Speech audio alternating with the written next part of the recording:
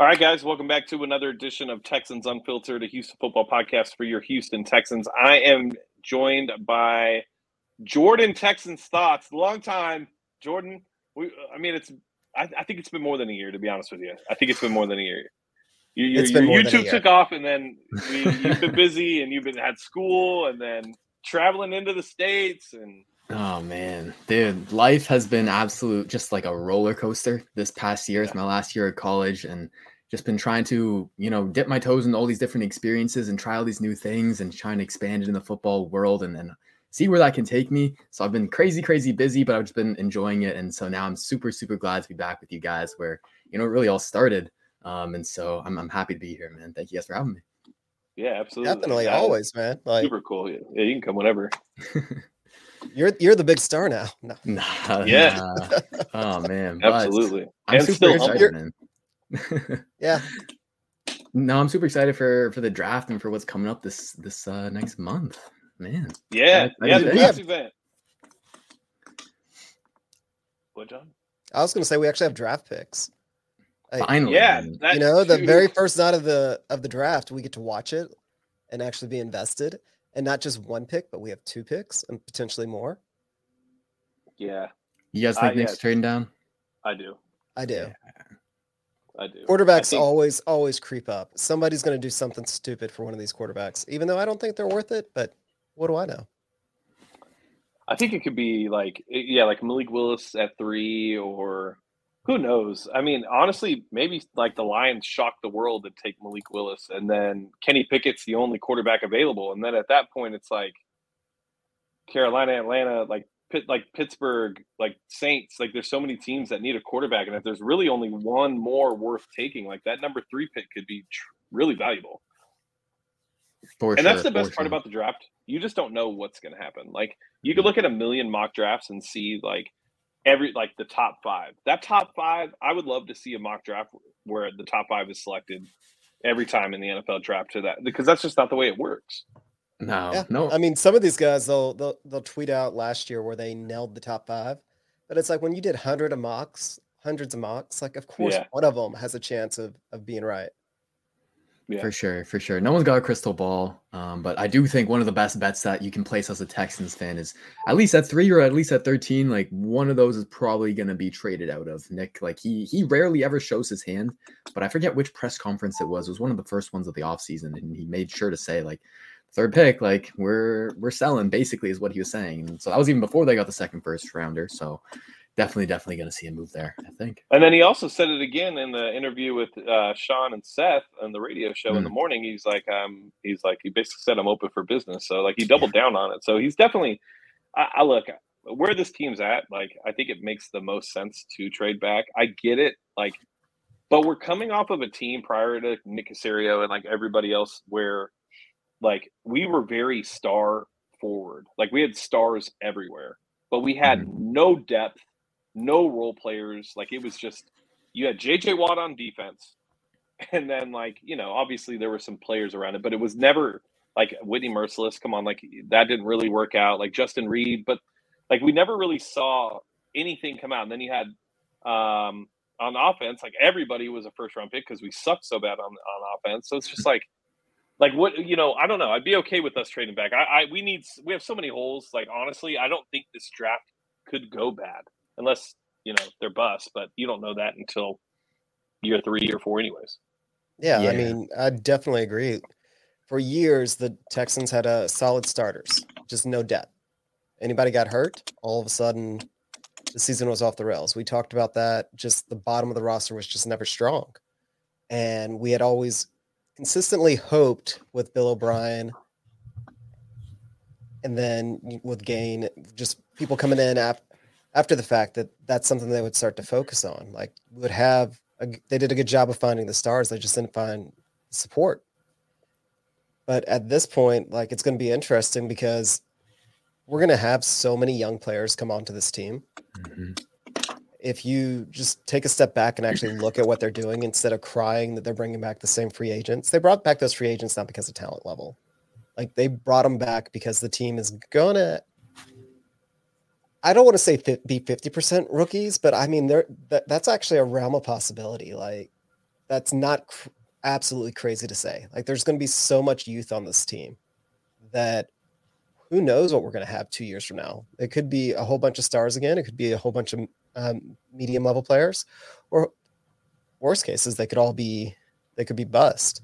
But the most important thing is just, in my mind, and what the Seahawks used to do and what the Patriots used to do, is you trade back and you accumulate picks because you have more of a shot. Because nobody is going to get every pick right. So if you have more picks, just a better chance of getting quality players. Yeah, it's a crapshoot. I mean, you're lucky if you hit on above 50% of them. That's considered good.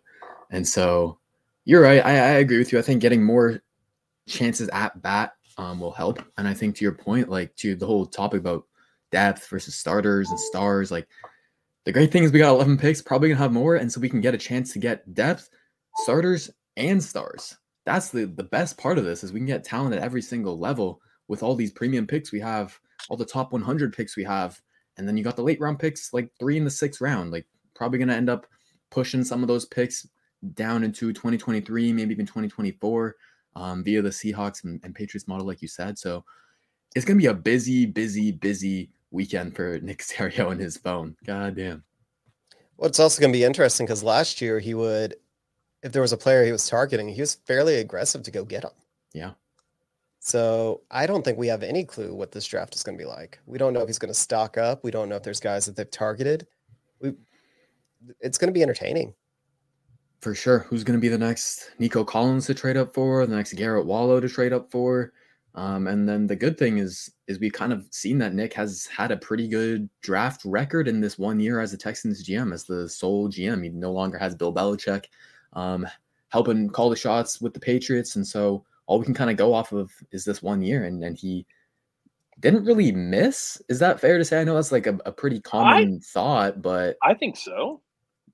Yeah, even like no matter what you feel on Mills, right? Well, like he hit on Mills no matter how you look at it. Like you hit he's going to be a career backup, worst case scenario, right? So yeah, I would say he hit on every player. The only one we really don't know, I guess, is the linebacker that had Wallow. Yeah, Wallow. Garrett Wallow had one really good game against the Jaguars. I think he set some franchise record in tackles or something like that, and then that's it. But that's it. We don't really know about Wallow, but every other player, I would say he hit on it. Well, I mean, if you're gonna go 3rd round and later, usually the expectation for a 3rd rounder is an NFL player, just an NFL player, and then later rounds like 4th, 5th, 6th round, just to get some sort of contribution out of them. Yep. And at this point, I think it's pretty safe to say, if nothing else, you could already consider Caserio's first draft a success, because every one of those players you got significant NFL snaps from. And Davis Mills is a 3rd rounder. He's going to get a 2nd contract. Like, he's already done enough. Like, whether or not that's as a starter or as a backup, I mean, there's quarterbacks that have been around the league a lot longer than he has, or that have been around the league for a long time that have done a lot less than he already has. So that's a hit. Nico Collins, we'll see. I mean, he looks like he could probably be like a 3rd or 4th receiver, but I mean, he still has room for growth. Roy Lopez. Is that the expectation now? Is that the expectation for Nico now? Is that he could be a 3rd or 4th receiver? I don't feel like that. I feel like that's what he is right now. There's room for growth still, but I wouldn't. If he's your number 1 option, you're in trouble. But he could potentially still grow into that role. Yeah, that's how I see it. I think the potential is still all there. Nothing's changed for me, from my perspective of him when he was drafted. I think some of this slow kind of start as a rookie might be attributed to the fact that he didn't play in the last college season. He sat it out for COVID. And so knocking off some rust, getting more comfortable. Quarterbacks were changing in and out all the time. He was pretty much like the number 3 option behind Cooks and Conley. They're also just a run-heavy team. The entire offense in general was just fairly dysfunctional. The play calling of Tim Kelly. Like, there was really nothing going in Nico Collins' favor. And so for me, I'm excited to see him in a Pep Hamilton offense. I'm excited to see him with Davis Mills potentially taking another step forward. And I think I still think he can be a potential maybe low-end wide receiver 1, high-end wide receiver 2. That's kind of what I'm looking at. I mean, yeah, that's definitely still there on on the table. And I mean, he's a willing blocker on top of that. Like that's something that's kind of underrated, but just look at somebody like Robert Woods, who he was comp to. Yeah.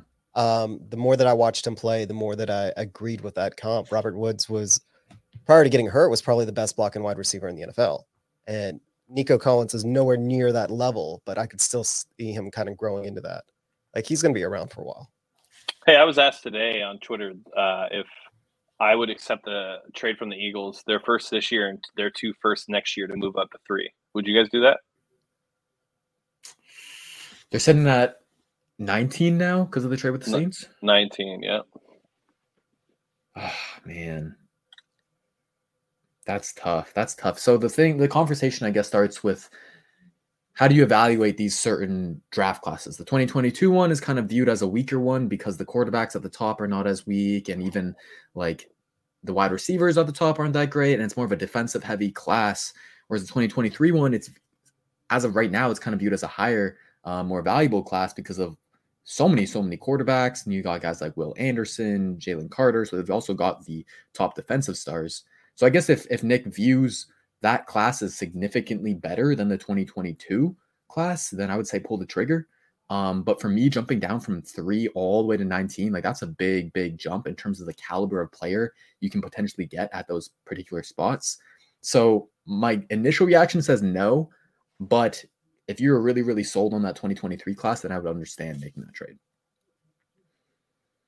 Yeah, I think I look at it as I kind of look at it like you, Jordan, except though I don't see it as moving all the way back to 19. I see that we have that 13 buffer.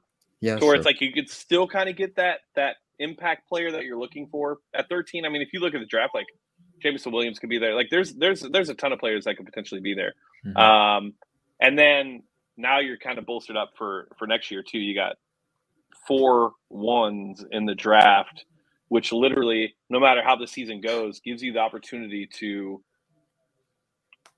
make a move, to do whatever guy it is. It gives you the hand that you need in poker to kind of win it all, if you want to, or it gives you the opportunity to trade those for other assets in the season, whatever it may be. I think I would take the deal. Well, I think it also goes with your scouting department. Like the consensus out there right now seems to be that there's 1 or 2 guys in this draft that may be a star, and that's it. But then there's a whole lot of guys that could end up being role players for a long time. If you truly believe that, like if that's the report you're getting back, like there's no one that's a definitive 3, like if you've got more players on your second tier than you do on your first tier, like you only have 1 or 2 people on your first tier, then then I think it makes sense because you're just stockpiling assets. But if you have somebody that you're targeting and you're like, hey, say you have, I know Sauce Gardner right now is everybody's like a favorite, but say that you have him, Hutch, and I don't even know who I'd put, Hamilton. You have those 3 as your top tier player, and 2 of them are gone. I think if that's who's in your top tier, especially with as deprived as we are of talent, you keep that pick. But if you honestly don't believe that there's that big of a difference, then you trade back and just get more players. Yeah. I think that's a great point, John. I think that's a great point. I think at the end of the day, how I view draft trades, it should come down to who's available on the board. That's why I was a little confused when the Saints and Eagles made that trade, because clearly the Saints are trying to move up and get their guy, but they don't know if they're going to be available at the spot that they traded up to. So it's just adding that layer of risk involved. And so, yeah, the trade at the end of the day comes down to like your scouting department and who you feel strongly about at those certain positions, at least for me, for those draft slots. Yeah. And I agree with you, Jordan. I think in the sense of like what the Saints did yesterday, like you really just have no idea what you gave up and for what. Like there's no way that you're going to be able to predict how this draft is going to go. And I've never understood trades that happen 2-3 weeks prior to the trade deadline, unless it's to the number 1. Like if it's to the number 1, maybe number 2, like that makes sense. You know, you're going to get 1 or 2 guy. But outside of that, like it's a pure crapshoot. You have absolutely no idea, and you just gave up a shit ton of draft capital to be able to do it. It doesn't make any sense to me. I mean, maybe it'll start to make more sense as we get closer to the draft, but as of right now, I'm in complete agreement with y'all. That leaves me just scratching my head. Like, who are you targeting? Like, what are you doing?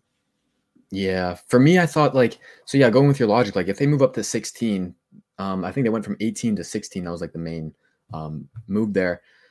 There's still 15 teams ahead of you. Like there's no way you can predict what those 15 teams are going to do. And I'm sure they have their sources or whatnot, and they communicate with all these other GMs and scouting departments, and they kind of get a feel for what positions and maybe what players teams like. But teams are going to lie all the time. They're not going to try and do you any favors and tell you who they're going to take. There's just no way. And so kind of thinking about that and piecing that together, I guess for the Saints particularly, I kind of now think that maybe they're just trying to get those two first so that they can trade up even more for the quarterback.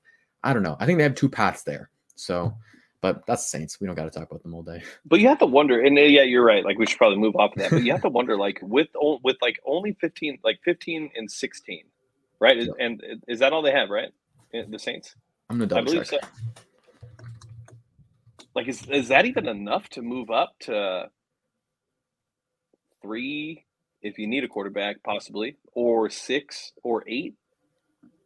Well, there's talk that the Saints can put together the package they can put together would be just short on the trade value chart. However, there's a belief that the Texans were very interested in a couple of Saints players with the Deshaun trade. Mm-hmm. And so that there's already might be a little bit of a framework there. Yeah, so they have 16 and they have 19.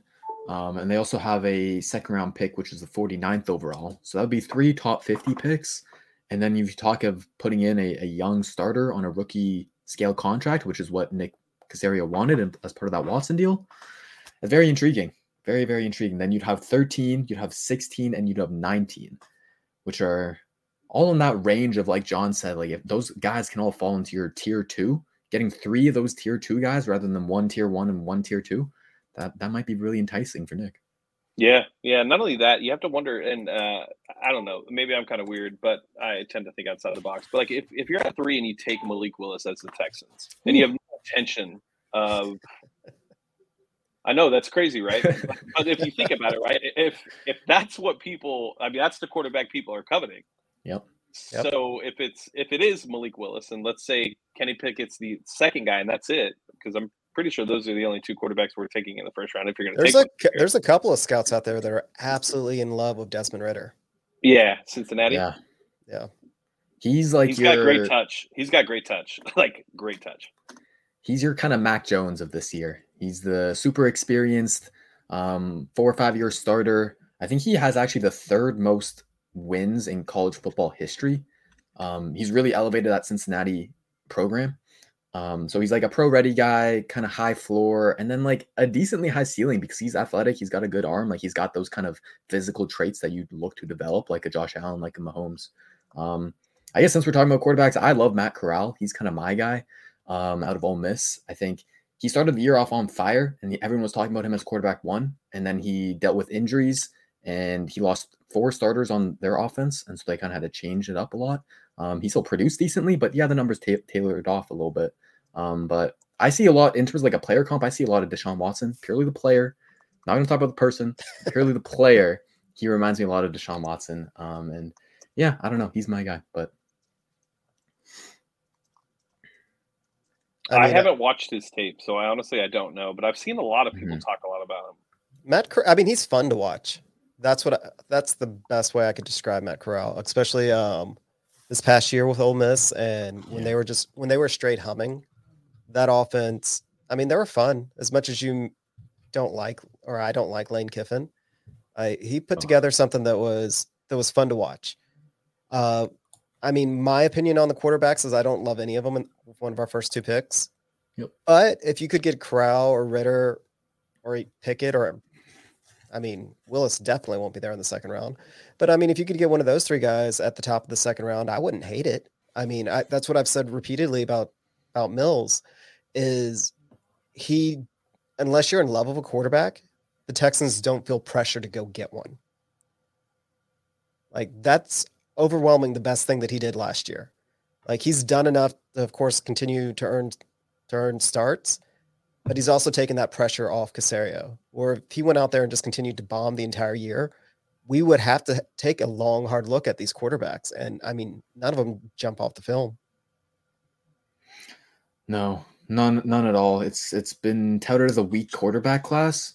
And I agree with that to an extent, but then to kind of push back and I guess play devil's advocate, I would say that a lot of the time it's like what we talked about this entire time. It's so hard to figure out the draft. We just don't know. And like people are mentioning, I've seen this brought up on Twitter, is like the Watson and Mahomes quarterback class, that was viewed as a bad quarterback class. Like, it was. Josh Allen was viewed as a bad quarterback. So like statistically, statistically and historically, like one or two of these quarterbacks is going to hit and is going to be kind of a star and being a franchise guy. And it's just about picking the right one. And so if the Texans can take that risk in the second round rather than the first round, like I'd be all for that for sure. Yeah. And I mean, you're right. Like I've said it multiple times during the Deshaun Watson saga, is you don't draft a Deshaun Watson. You luck into him. Yeah. Quarterbacks, you can't predict them. There's so much that goes into playing that position. They can have all the physical skills, but they may not have the mentality. They may have the mentality, but they don't have the physical skills. Or they may have too much of the mentality, like Baker Mayfield, who's just apparently, like there's so many places you can land on that spectrum to get the guy that's just the guy. Now, if the Texans identify a quarterback in this class that they are absolutely in love with, then they can go get him. But they don't have that pressure where they have to feel like they have to force themselves to do that. And we say this, and Davis Mills did a lot of really good things last year too. So, it's not the best situation. If we had a playoff caliber roster, I think we'd feel a little bit different. But where this roster is and as many holes as there are, like there is zero pressure to go get a quarterback. Like if one of them falls, then awesome. Yeah. I would actually be disappointed if we go for either the 3rd or 13th pick and actually pick a quarterback. Yeah. If Malik Willis is there at 13, would you guys be upset? No, because I think the final variable that we kind of haven't touched on yet is Pep Hamilton and how his proven track record of success of developing these quarterbacks he's got another notch on his belt with Davis Mills. I mean, seeing the development and the improvement that he helped Mills through from the first half of the season to the second half of the season, if he can do that with Davis Mills, like imagine what he can do with Malik Willis, who just naturally just has a bigger arm, is more athletic. Like I don't know. I don't think that can really be argued. I'm not trying to put down Davis Mills, but that's what's so enticing about Malik Willis. And so if you have this quarterback guru and Pep Hamilton who can train him and just bring out the best in him, like at 13, that's great value right there. Yeah, I don't know. I can't see. Can you guys see us taking a quarterback at 13? Can you see him taking a quarterback in with the first 2 picks? I honestly cannot. But I mean, could be wrong. But that's kind of been my whole point the whole time. Like, I mean, Willis, yeah, he has all the physical skills you could ever want in a quarterback. But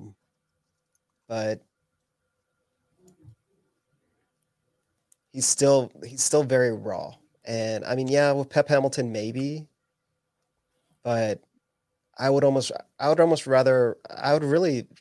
think the best way to go is you give Davis Mills another try. And if it's not Davis Mills, the next year we're in a much better position for a stronger quarterback class. Yep. If Davis Mills is the guy, then then great. Great. I mean, we're still going to be in the top 15 in picks, but if he's not the guy, we're going to quite possibly be picking 1 or 2 again.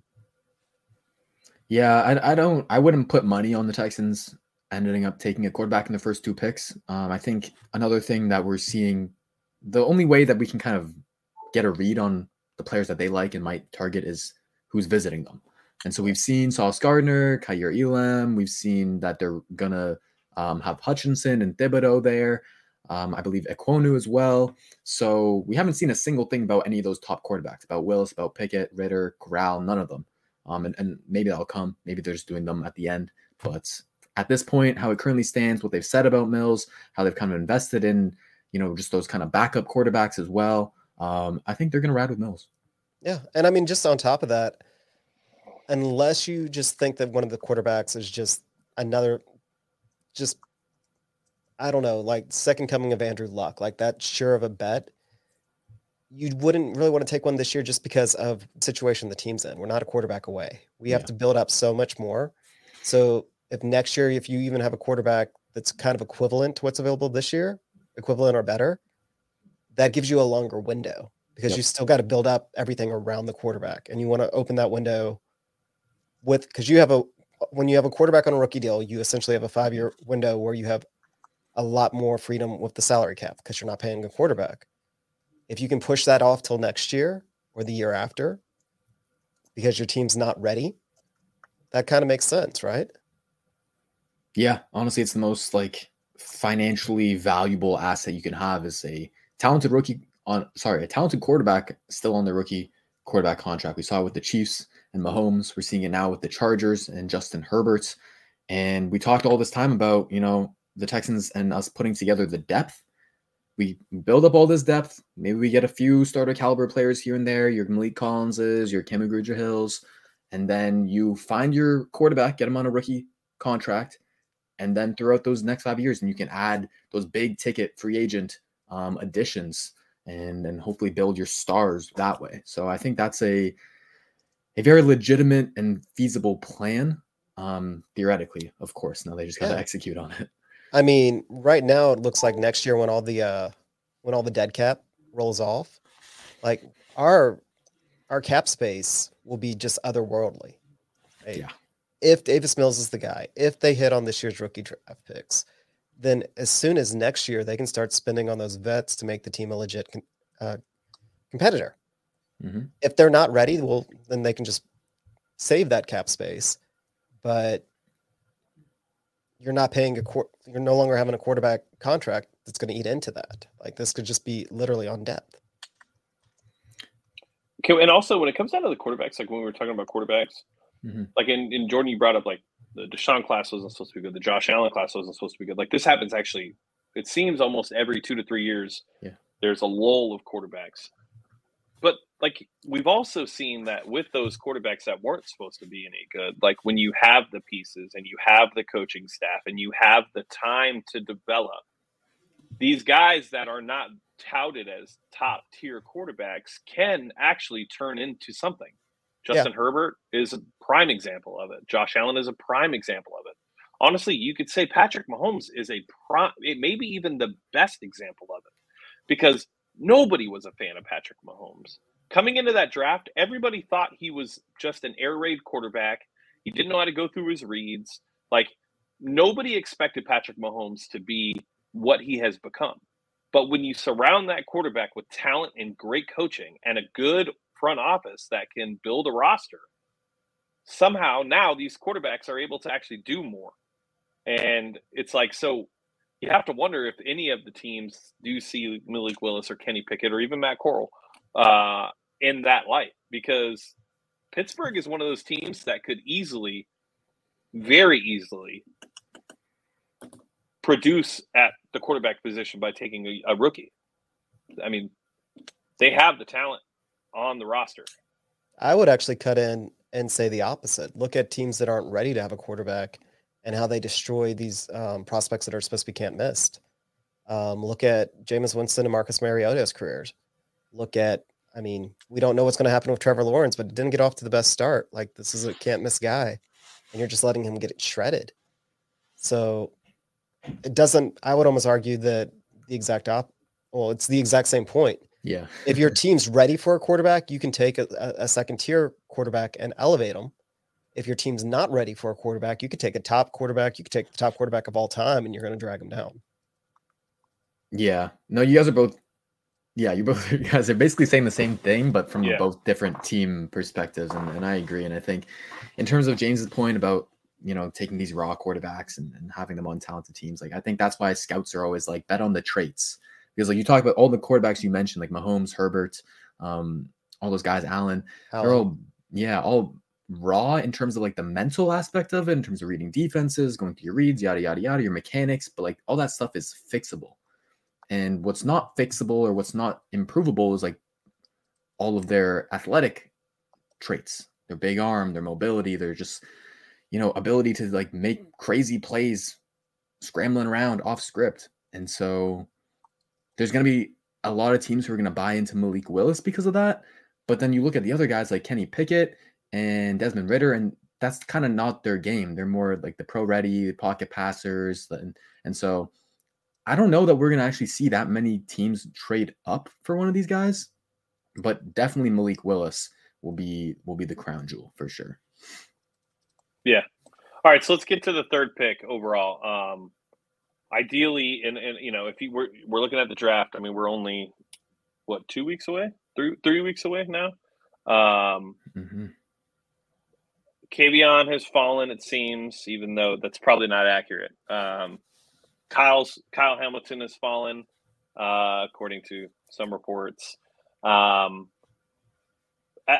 the Texans really mess up the pick at 3? I guess, and I'll start with you, Jordan, but like with this roster, even if they were to go tackle, which seems to be a pretty hot topic on Texans Twitter, if they go tackle, are they truly messing up the team? Like, is there a pick in the top 5 picks that, people have pretty much highly regarded as those top 5 picks? Can the Texans really mess up the number 3 pick overall? I would say messing up, not necessarily, because if you take a tackle, it'll come down to kind of the moves that you make afterwards, because clearly you already have kind of your 2 tackle set with Tunsil and with Titus. Now, if you go take a guy like Evan Neal, you go take a guy like Ikem Ekwonu, the great thing is both of them have played guard in college. So potentially moving either one of those guys to guard, I would be much more in favor of that rather than moving Titus to guard. So it's kind of it's taking a tackle would set off a chain reaction. And so what you do with your second and your third moves of that chain reaction will dictate whether or not that draft pick at 3 is like going wrong in a sense. You know what I mean? I don't know if I'm explaining this the best way, but I think you can still take a tackle, and as long as you have the right plan in place, it's not going to be kind of a waste of a pick or a bad pick. Okay. All right, John.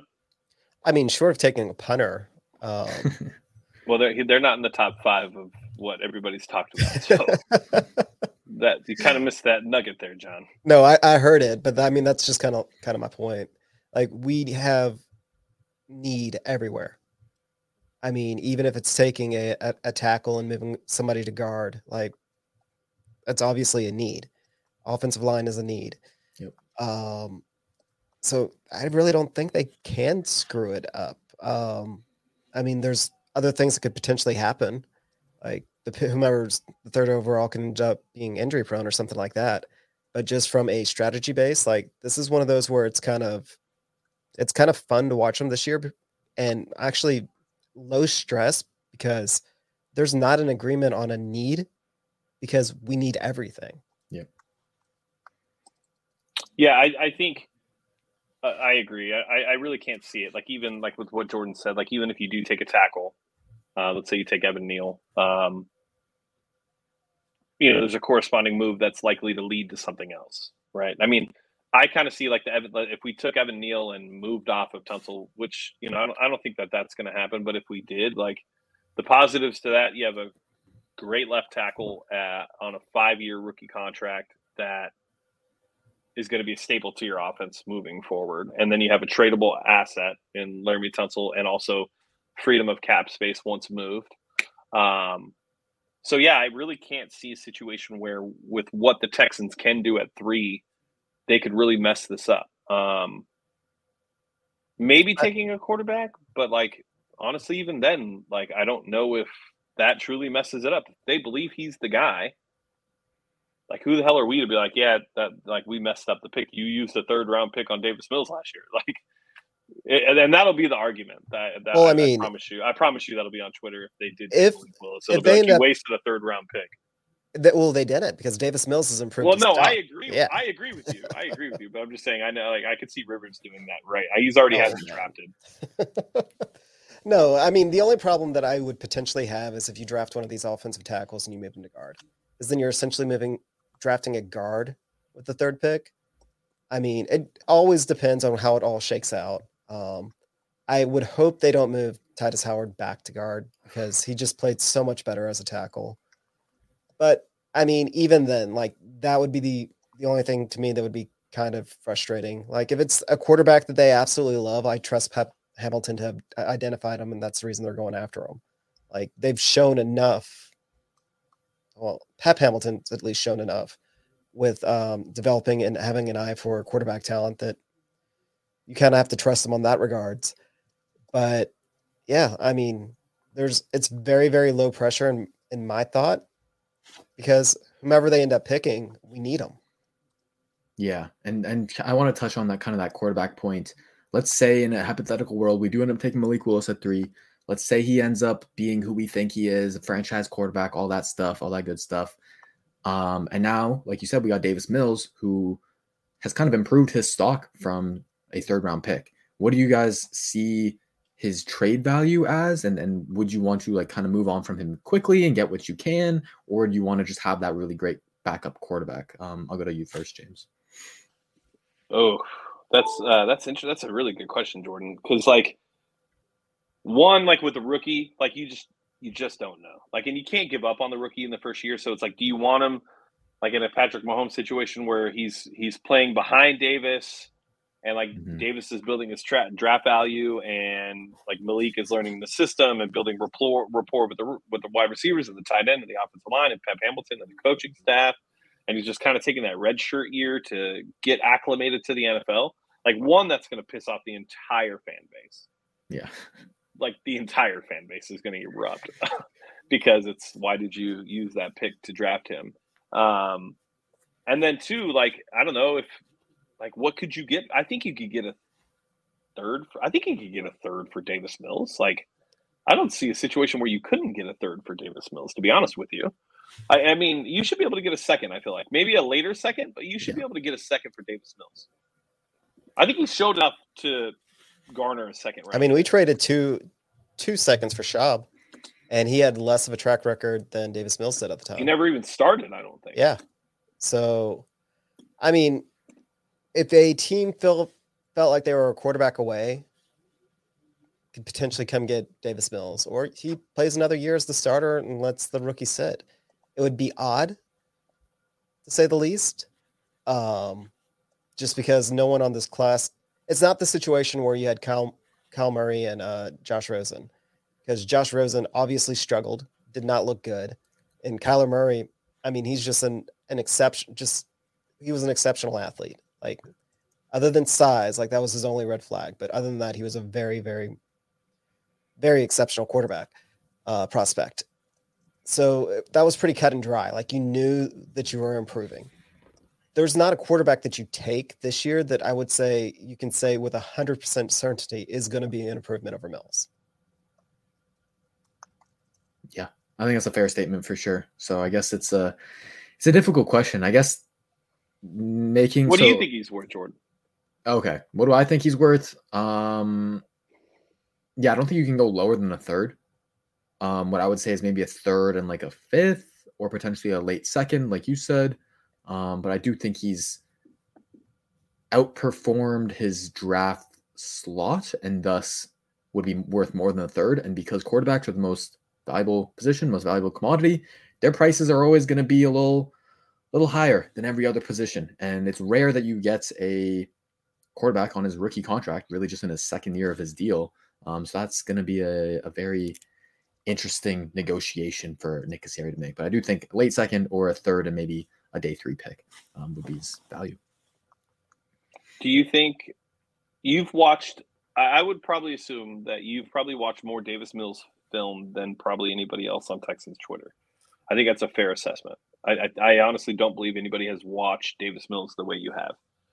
Mm-hmm. Coming out of the season, I know I'm not going to ask you if your stance has changed as far as whether he should be a starter or a backup. But I will ask, like, based on what you thought the night he was drafted to now, what has changed for you on your perception of Davis Mills? Because you were not happy that he was drafted, right? I mean, I think that's fair. You weren't happy, and I think that's okay. I think that's a fair. I mean, look, we all know the likelihood of a third-round pick becoming anything is very slim, and it doesn't make sense when you have a roster with so many holes. Coming off of a season where you're not playing your quarterback, like, I totally get the frustrations with it. But since that time, now that you've had time to reflect and look back on it, like, where do you look at that pick and like, what are your thoughts on it now? My thoughts on it now is that I was definitely, an emotional, like, heat of the moment, like, just a little bit frustrated because I felt that with the shape of the roster, yes, like there should have been many other better players that we could have taken. And I didn't believe in Mills's ceiling. I thought, and we were even from the quarterback discussion we've been having all this time, is like, if you're going to go take a quarterback, you want to go bet on like the traits that you just can't coach, like the athletic traits and stuff like that. So like their arm, their mobility, etc. And I thought Mills didn't really show to have those elite traits in college in terms of an elite arm, in terms of elite mobility. And so I was like, if we're going to take a quarterback in the mid rounds, which I totally get, I just wanted one with high upside. And that didn't seem like Mills to me. Now going over his film and the improvements that he made, I will absolutely 100% admit that like he made improvements. He looked better than I thought he would be for such a raw college player who had very little experience. So all credit deserved to him. And I think I'm going to not have a very great answer here, not the answer that people want to hear, but I think I just need to see more. That's really what it comes down to at the end of the day before I kind of make a big judgment over whether or not he can be the guy to be a franchise quarterback, be a Super Bowl contending quarterback. I just need a bigger sample size. But I love what I've seen so far, and I think that the arrow is trending upwards 100%. And I think in terms of one of the main traits I was looking at, mobility, like he showed that he's not a statue. Like he's definitely not a statue in the pocket. He can move around. He had some very surprising like jukes and being able to make the first guy miss and dump it off for a little check down or scramble for a few yards. Like he's not a statue back there. So that's a plus. I think what I want to see more of is basically anticipatory throws, more consistency on the deep ball, like in the latter half of the second season. If he can just continue that for the entire season, like, man, you've got something there. Because he was making some difficult throws. So I think the arrow pointed up. And I would definitely say I let the emotions and the heat of the moment get to me on draft night. We all do that. We all do that. I don't think there's anything wrong with that. And that I think like every time I'd see somebody come after you, I'm like, dude, you guys just don't get it. You guys literally feel the exact same way about Deshaun, and you guys have all acted emotionally, like myself included, like about the whole Deshaun situation. And Jordan hasn't showed it once with that situation, but he showed it with the Davis Mills pick. Like it's no different than what you guys have done all these other times. I think I've just always gone back to with Mills is the fact that like I look at the roster and I look at the play calling and I look at just the scheme and the lack of run game. And it's like, I just don't know who could have succeeded in that role. Like, honestly, I believe you could have put Malik Willis there, or you could have put any of these quarterbacks. And honestly, I don't know if they would have done what Mills did at times. And like, that's what I always go back to. It's like with no support whatsoever, what expectation can you really have for a guy with 11 career starts? Like, I don't think you can have any. You can just kind of be optimistic. Yeah. And I think that's definitely something that needs to be weighed in, especially when we're having this conversation about, what helps make all these quarterbacks more successful is when they're drafted into these good teams that have all the coaching, have all the talent, have the O-line, the weapons, et cetera, et cetera.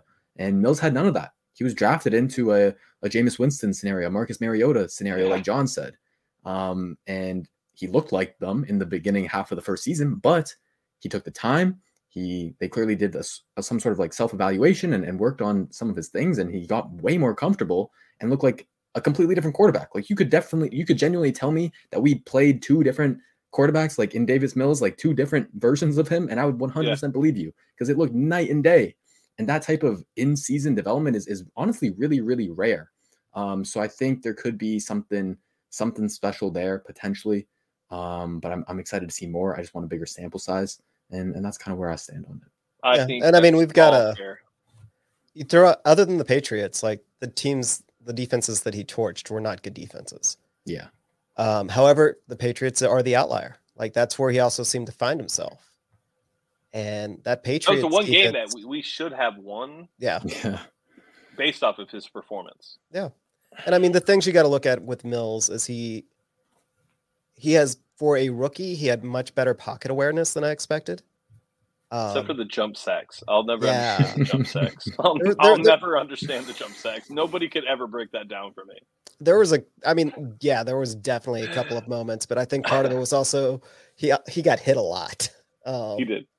And it was time for him to make his time to throw was actually really good for a rookie. Like, yeah. I can't remember I should have kept my sources, but there was 3 things to kind of point out on the positive Davis Mills.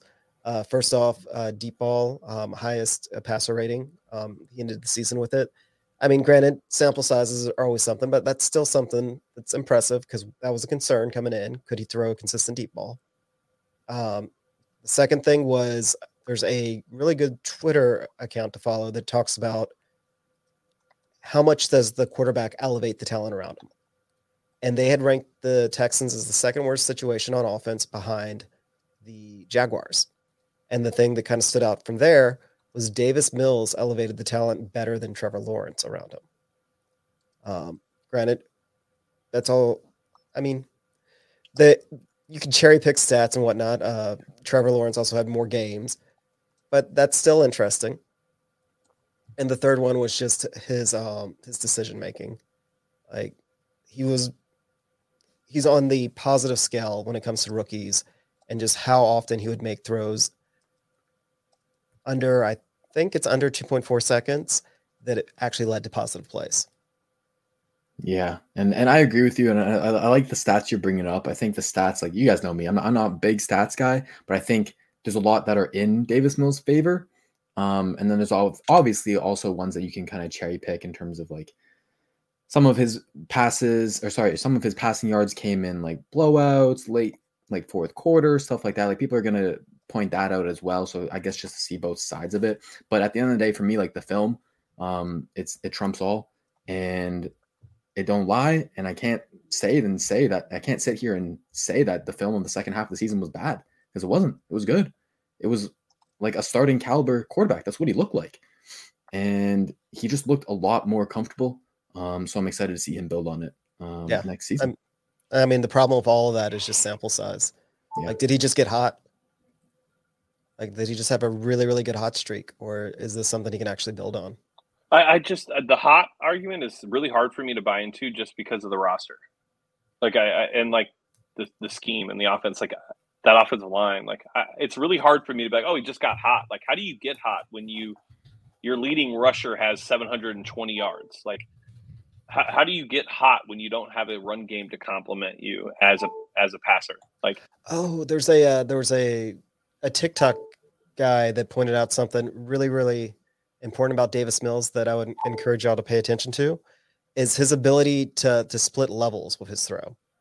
So getting it high enough that the ball doesn't get tipped or smacked down, but not so high where he overthrows the receiver or puts it in an uncatchable spot.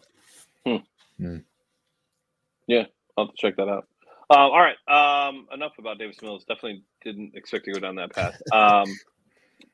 But that's what happens when you haven't talked to Jordan in forever. I want to get all his thoughts. And then, all right, so 13th pick overall, Jordan, in a dream scenario, where let's just say dream scenario for you, 3 and 13, no trade backs. Casario's on the clock at 3 and 13, and he walks away with X and Y, and it's a win. Yeah, my dream scenario would definitely be a pairing of Kyle Hamilton and Jermaine Johnson. I think Kyle Hamilton is one of those guys that we've talked about all along, is like this Texans team at the stage of the roster building process they were at, like so many holes. So just go get the best player available. And I really, truly believe Kyle Hamilton is the one player in this class that has the chance to actually be generational, just because of his pure athleticism, his size, his versatility, his instincts, and his production and just playmaking value. And like he makes game-changing plays in terms of turnovers and whatnot. So he's making those big plays. So I really think he can be the guy at 3 that you can build your defense around. Now, the trade-off there with taking Kyle Hamilton is like, okay, maybe you pass up on an edge rusher like Kayvon Thibodeaux, like Aiden Hutchinson. The great thing about this class is that it's a super strong edge class. And I've got 6 guys with a first-round grade. My 3rd overall guy is Jermaine Johnson out of Florida State, and he would be my dream pick at 13. I think he is the type of guy that can be your kind of number 1 pass rusher, the guy to get double-digit sacks, to get like 18 to 20 tackle for losses a season. Like he's going to fill the stat sheet because of his power, because of his speed, because of his motor. And he's one of those guys that is just super, super physical. And that's what the Texans have been saying they want to get, is these physical. They want to be a physical football team. They want to be fast, fly to the ball. And that really explains Jermaine Johnson to a T. So that would be my duo at 3 and 13. Okay. All right, John. So this would require a little bit of luck, but my dream scenario would we somehow walk away with both Sauce Gardner and Kyle Hamilton. I know, right? Would require a lot of luck. But there's a little bit of the Patriots mentality where they would build from the back of the defense forward. If you can cover, you can develop pass rushers. Part of it is also that if you could get like a good secondary, secondaries usually last a little bit longer, so it does lengthen the window. I just like both players a whole bunch, and this talk that Kyle Hamilton may fall back and Sauce Gardner, you could probably still trade back if you stay within the top 10, and there's a chance, maybe. Like, it's not realistic. It would require a lot of luck and a lot of things breaking the right way, but like that would be my absolute dream scenario. Because I mean, me walking away happy, like honestly, I'm gonna be excited with whomever we bring in. Like again, there's so many solid prospects this year. There's so many holes on our team. Like there's no one that I'm gonna be upset that they get displaced by a rookie. But dream scenario is somehow magic happens and we end up with Sauce and Kyle Hamilton, or you know what, the Derek's shoot from LSU, like replace either one of those guys with him. Derek like, Stingley? Either way, Stingley. There we go. Yeah. So just work that in. We come away with 2 of the 3 top secondary prospects. I would definitely take that. All 3 of us are defensive guys. And I think it's pretty clear. And it kind of has been for a long time. So I'm going to reverse it now. And John, I'm going to go to you and then I'll go back to Jordan. Let's take defense off of the board. Let's say they go heavy offense. Really want to see if Mills is the guy. Put the best roster around him on offense.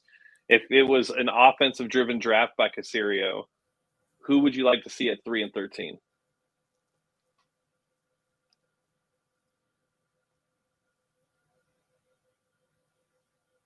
Was it John first or was it me? It was John, but he's puzzled, so I'll let you go. Well, I mean, that was a deep breath because part of me still isn't really on board with the tackle. But I mean, going with Icky. I mean, you saw what could happen if you get a solid guard, like with the Colts. Like it can make a big difference. And then Olave out of Ohio State. I think that he's going to stick around and be a player for a while. So yeah, those would be the 2 that I'd go. How about you, Jordan?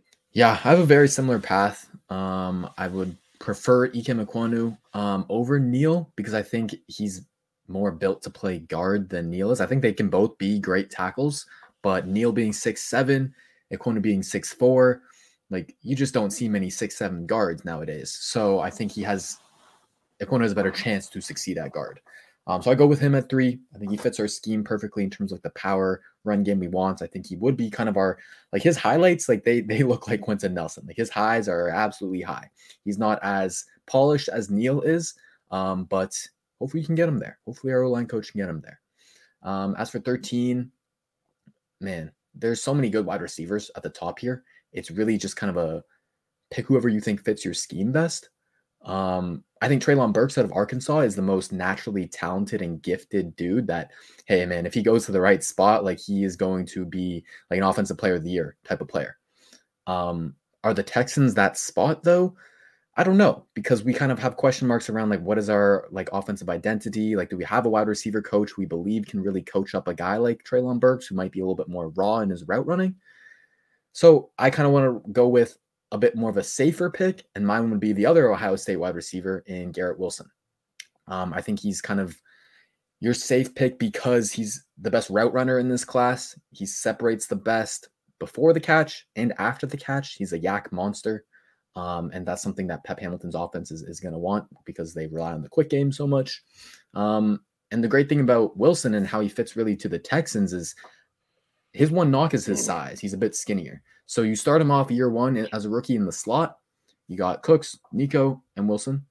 And then whatever happens with Cooks, whether he's traded, whether he just ends our contract, whether he's extended, like if you have a hole on the outside there, then you can move Wilson to the outside in the future. But you train him at slot so he doesn't have to go get bullied on the outside by physical, stronger, grown men. And I think that's a good developmental plan. So that would be my move, Ekwonu and Wilson. Or, I mean, here's a thought. We could also trade back and you take whatever wide receivers left over and then reach for Breece Hall. Oof. So that kind of goes. I mean, yeah, if you want to be super aggressive and build up a team around Mills, take an offensive lineman, trade back your 13, take whatever receivers left over, and bring in Hall. I mean, Watson may still be there too, because I think Breece Hall's going to go earlier than he should. So why don't we be the team that does it?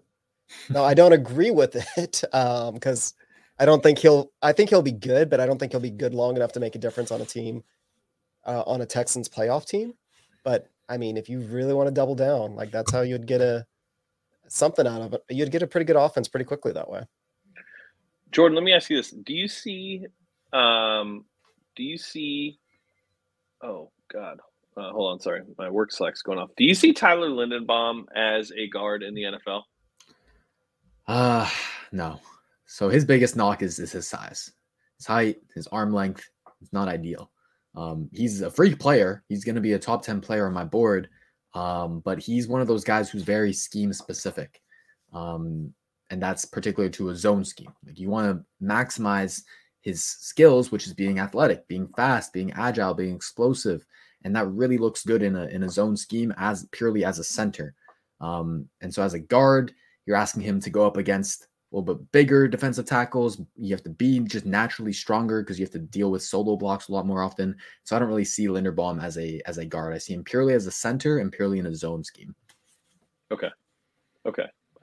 So for my ideal defensive draft, Kavion would be my guy. I really think you got to win in the trenches to win in the NFL, especially on defense. I do agree that Kyle Hamilton is one of those players that's likely going to be talked about out of this draft class for an extremely long time. Might end up being the best player in the draft. I just don't know if where the Texans are at, if he could make enough of an impact to truly warrant being taken third overall. I think Kavion can. And I think he has a lot more potential in the sense of what this team really needs. So I would go Kavion, and then I would also go with God, what's his name? You said his name earlier, Jermaine Johnson. I'd actually go edge back to back, and apply some pressure from the pass rush. If it was an offensive draft, I would go Ekwonu at guard, and I would literally just either trade back or whatever it may be to grab the guard from A&M. And then I'd probably take Breece Hall in like the second round and let's start to build the offensive line and let's start to build the complementary run game to Davis. Cause I think that would be the best path for Davis to have some long-term success with this team, is to take some of the pressure off of him. Yeah, no, I like that plan. I think this team is in dire need of guards for sure. I think the left guard is maybe the biggest hole on the team. Yep, I agree. And it's in terms of talent and in terms of like just pure need, because I think how it looks like Tunsil left tackle, Britt center, AJ Cann right guard, Titus Howard right tackle, that all looks pretty much like not Sharpied in, but very dark pencil. Like if you erase that, like you're still going to see most of those markings there. Like I think that's the 4 of the 5 right there. So left guard, like you mentioned, Kenyon Green would be great out of A&M, Zion Johnson out of Boston College. Those would be 2 guys who I think would be pretty pro ready to contribute as a rookie. Yeah, I agree. Do you see? Zion gets a lot of love. He gets a lot of love out there. Is there any way that we see Sharping from his rookie year ever again? It's so hard to say because I feel like they almost broke him. Yeah. Like it seems like it seems like they mentally broke him down by rotating him in and out of the roster, the starting lineup, not even just within the game, but just throughout the entire season as well. Like it was both. And they kind of still continued to do that this past season with him taking rotations with Justin McCray and Titus Howard. And so it was weird. I wouldn't bet on it. Not at all. Okay. Carl, I always can't ever pronounce his last name, but the Penn State defensive end, people are saying he's a bust. He's not. He should not go in the first round. Penn State defensive end Arnold Ebiketie? Yeah, I think it's Penn State, or is it? It starts with a K. So, sorry, Purdue. Yep, George Karlaftis. His thing will be, can he be moved inside? Did Jordan freeze? Jordan did freeze. Yeah. No, with him, if he can move inside, then he'll be pretty good. If he can't, if he gets beat up inside, then yeah, he's gonna bust. Yeah. He's just too short. Give Jordan a second. Oh, he's restarting his computer. All right. Sweet. Okay, well, he'll be back. All right, so while he's restarting, let's hop around. So Brandin Cooks trade. There's been talks about him being traded. Aaron Wilson put out that he won't be traded. Trade Brandon or don't trade Brandon, John? I mean, I'd prefer not to because our wide receiver core is still pretty barren.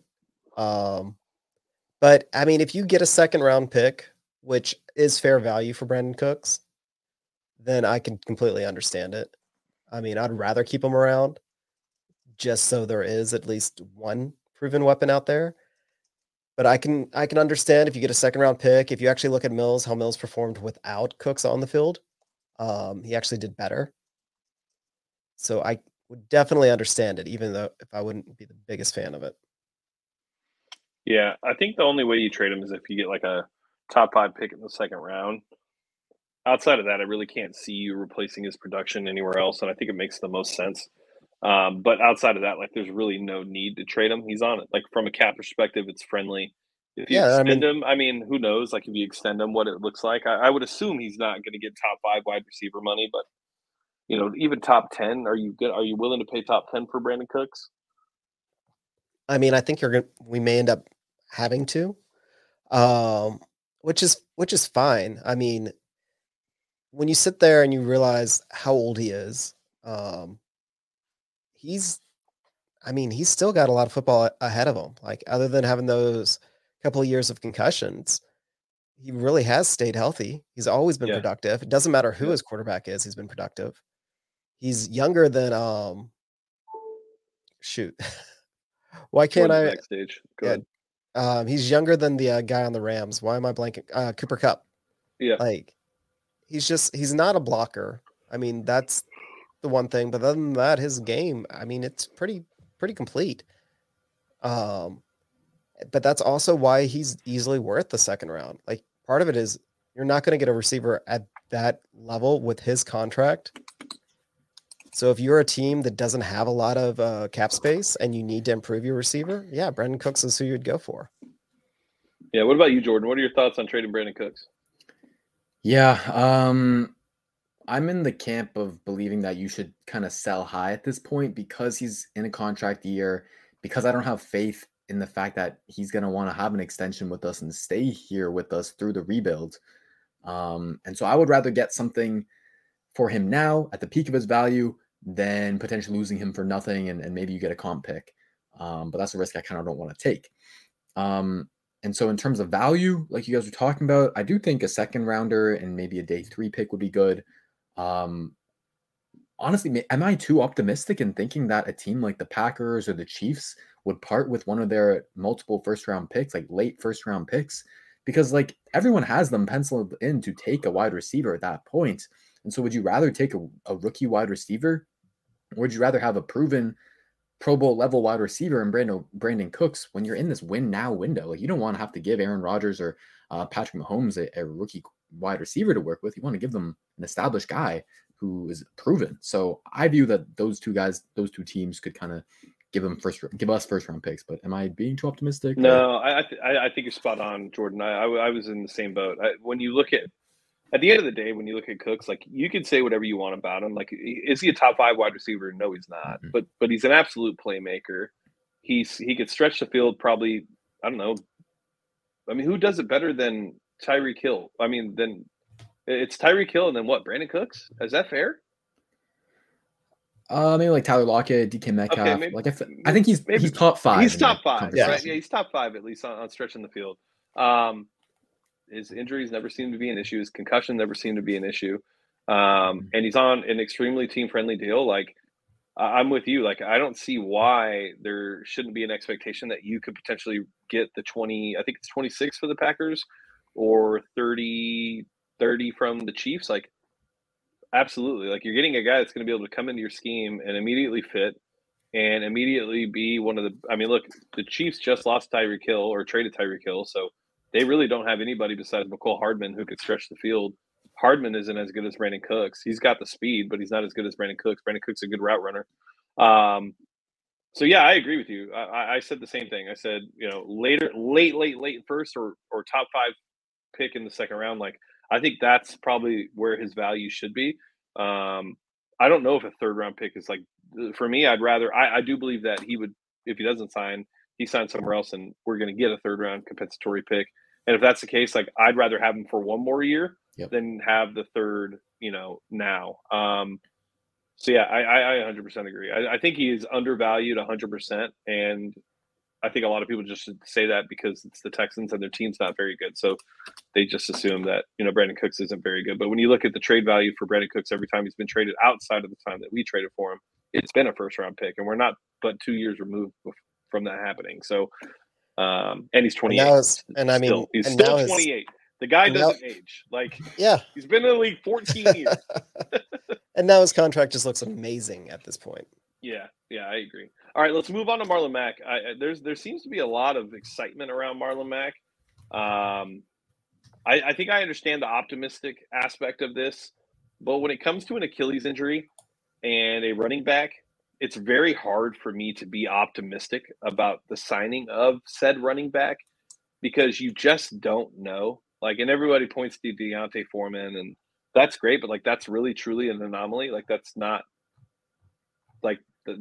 something that happens every time. So, like, as far as expectations for Marlon Mack, I'll go first. I don't have a ton. I like the signing, and I think it makes sense from a risk rewards perspective. If you get Marlon Mack that we've seen before and he's fully healed and he trusts his Achilles, then I think it's an upside signing that really could bring some value to the team. But from an expectations perspective, I really just don't have any. I don't expect him to come in and be the guy that we've seen on the Colts. I don't expect him to be this big time runner that we need in our offense. I really just don't have expectations. And I think it's probably like the best approach to have with Marlon Mack, because then you also take into account like the offensive line. Like, we really don't know what that looks like. We know the interior of the line is not good at this time. We don't know if they'll fix it. And if they don't fix it, it really doesn't matter who you put back there. We just saw the god David Johnson last year not be able to run through I'm just kidding. But what I'm saying is it really doesn't matter. So I have no expectations. John, what are your expectations for Marlon Mack? I mean, my guess on Twitter right now is we're just thirsty. Like, he's a proven NFL player that we actually signed. That doesn't seem like he's over the hill. Now, coming back from his Achilles, I mean, Foreman, Cam Akers did it this year, but Cam Akers did not look good. So, I mean, maybe like if he's a portion of the player that he used to be, but at the same time, like that's not really all that. I mean, the Colts loved him so much that they split his backfield and then drafted his replacement before he was even hurt. So I don't know. I mean, better than David Johnson. I'd rather give Mack another try than run David Johnson out there for the third year in a row. But other than that, I'm not overly excited. Yeah, I think you guys are kind of spot on, and the way I would describe it is he's basically a wild card. That's basically what he is at this point. It's like you go into it with very medium expectations. If he's healthy, if the O-line has been improved, then you're getting a starter quality running back. In his best year in 2019 with the Colts, he finished 9th in carries, 10th in rushing yards, and 12th in total touchdowns. So like that's like borderline top 10 running back production. Now, like James said, the caveat is he had an elite Colts offensive line to run behind. And we don't got Quentin Nelson. We don't got Ryan Kelly, Anthony Costanzo, Braden Smith, all those guys. We were the worst run blocking unit in the NFL. And I don't want to harp on that too much, but it's something you have to mention. Yeah, exactly. Because Barry Sanders couldn't run behind the O-line we had last year. It doesn't matter. So, and now with 3 of those starters kind of returning, AJ Cann, we'll see what he can be. There's not a lot of potential to kind of fully improve that unit, that run blocking unit. So I don't have the highest expectations for him. But the one thing that is giving me a bit of hope is he looked pretty healthy and pretty spry in the few 2021 games that he did play. He looked, I would estimate to say like 90% of who he was in his prime, which is good. And the other good thing is that his running style and who he is as a running back is it's not predicated on like being super athletic and just out athleting everyone. He's not going to be ripping off 50, 60-yard touchdowns. He's not just outrunning guys with speed. Like he's a pure between the tackles, take his time, be patient, be slow to it, blow through it, that type of guy who doesn't need to be super athletic. So those are kind of my reasons for optimism. But then it's like tempered optimism, like you guys are kind of saying. It's like don't have too high. I mean, he's got plus level patience and knowing where to run. Yep. But kind of the problem with that is like his most success was behind left guard. Yeah. Which was a strength of the Colts, but not a strength of the Texans. So that could be just a little bit of, he's patient and he knows where to run. And that's the strong point on the Colts line. And he won't have that same success rate here. So let's just kind of hope that. But at the same time, like I'm hoping he's like our second string running back and we have a rookie out there anyways. Breece Hall, hopefully. All right. Before we get out of here, last one. We're going to see you, Jordan, on draft night in Houston at Kobo's in Edo, downtown or down in the warehouse district across from Minute Maid Park. We're going to do our live draft show day 1 and day 2. But in case we don't talk again, Jordan, who do you expect Nick Caserio to pick at 3 and 13? Who do I expect? I think one of them is going to be a lineman, and the other one is going to be a corner. Who that's going to be, what the order, I mean, one of them is going to be a trade down, so it's kind of hard to say for sure. Yeah. But I think there's very good odds that they take a guy like Ike Ekwonu at 3. I think if you listen to his press conferences, that is kind of the other, kind of the cherry on top for the players that they're looking for. Like they want them to be very good people as well, especially when you're picking at 3. It's like kind of a face of the franchise type of thing. So they want to have that culture aspect. And if you listen to Ike Ekwonu, like he's a very well-spoken man, very intelligent person. And so I think they're going to buy into that character side of him. So that would be my guess at 3. At 13, I think you could look at a guy like if Sauce Gardner falls there, that would be an obvious, easy pick. I think you would think about Andrew Booth, Derek Stingley, and even just trading back into the later 20s and maybe a guy like Kaiir Elam. So I think Ekwonu and one of those cornerbacks is who I would put my money on. Yeah, I think you're probably right. It makes a ton of sense. It'll be interesting to see for sure. At the end of the day, at least we have 2 first-round picks. I think somehow we end up with 3.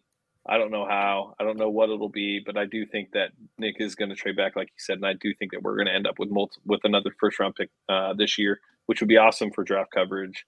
And yeah, I guess that's about it. John, what else you got? You got anything else? Flyer will be done this week, so we'll be able to promote that. Is that about it? I think so. Okay. Awesome. Well, Jordan, thank you for joining us. It's been too long. Don't let it happen again where we go a year and a half without you being on the show. Luckily, it hasn't been a year and a half since we've seen you. We got to see you during college football season, so that was great. And now we get to see you again, so that'll be fun as well. Cool. Well, with that being said, I'm Young Ari Gold signing off for Texans Unfiltered. We will catch you guys next week.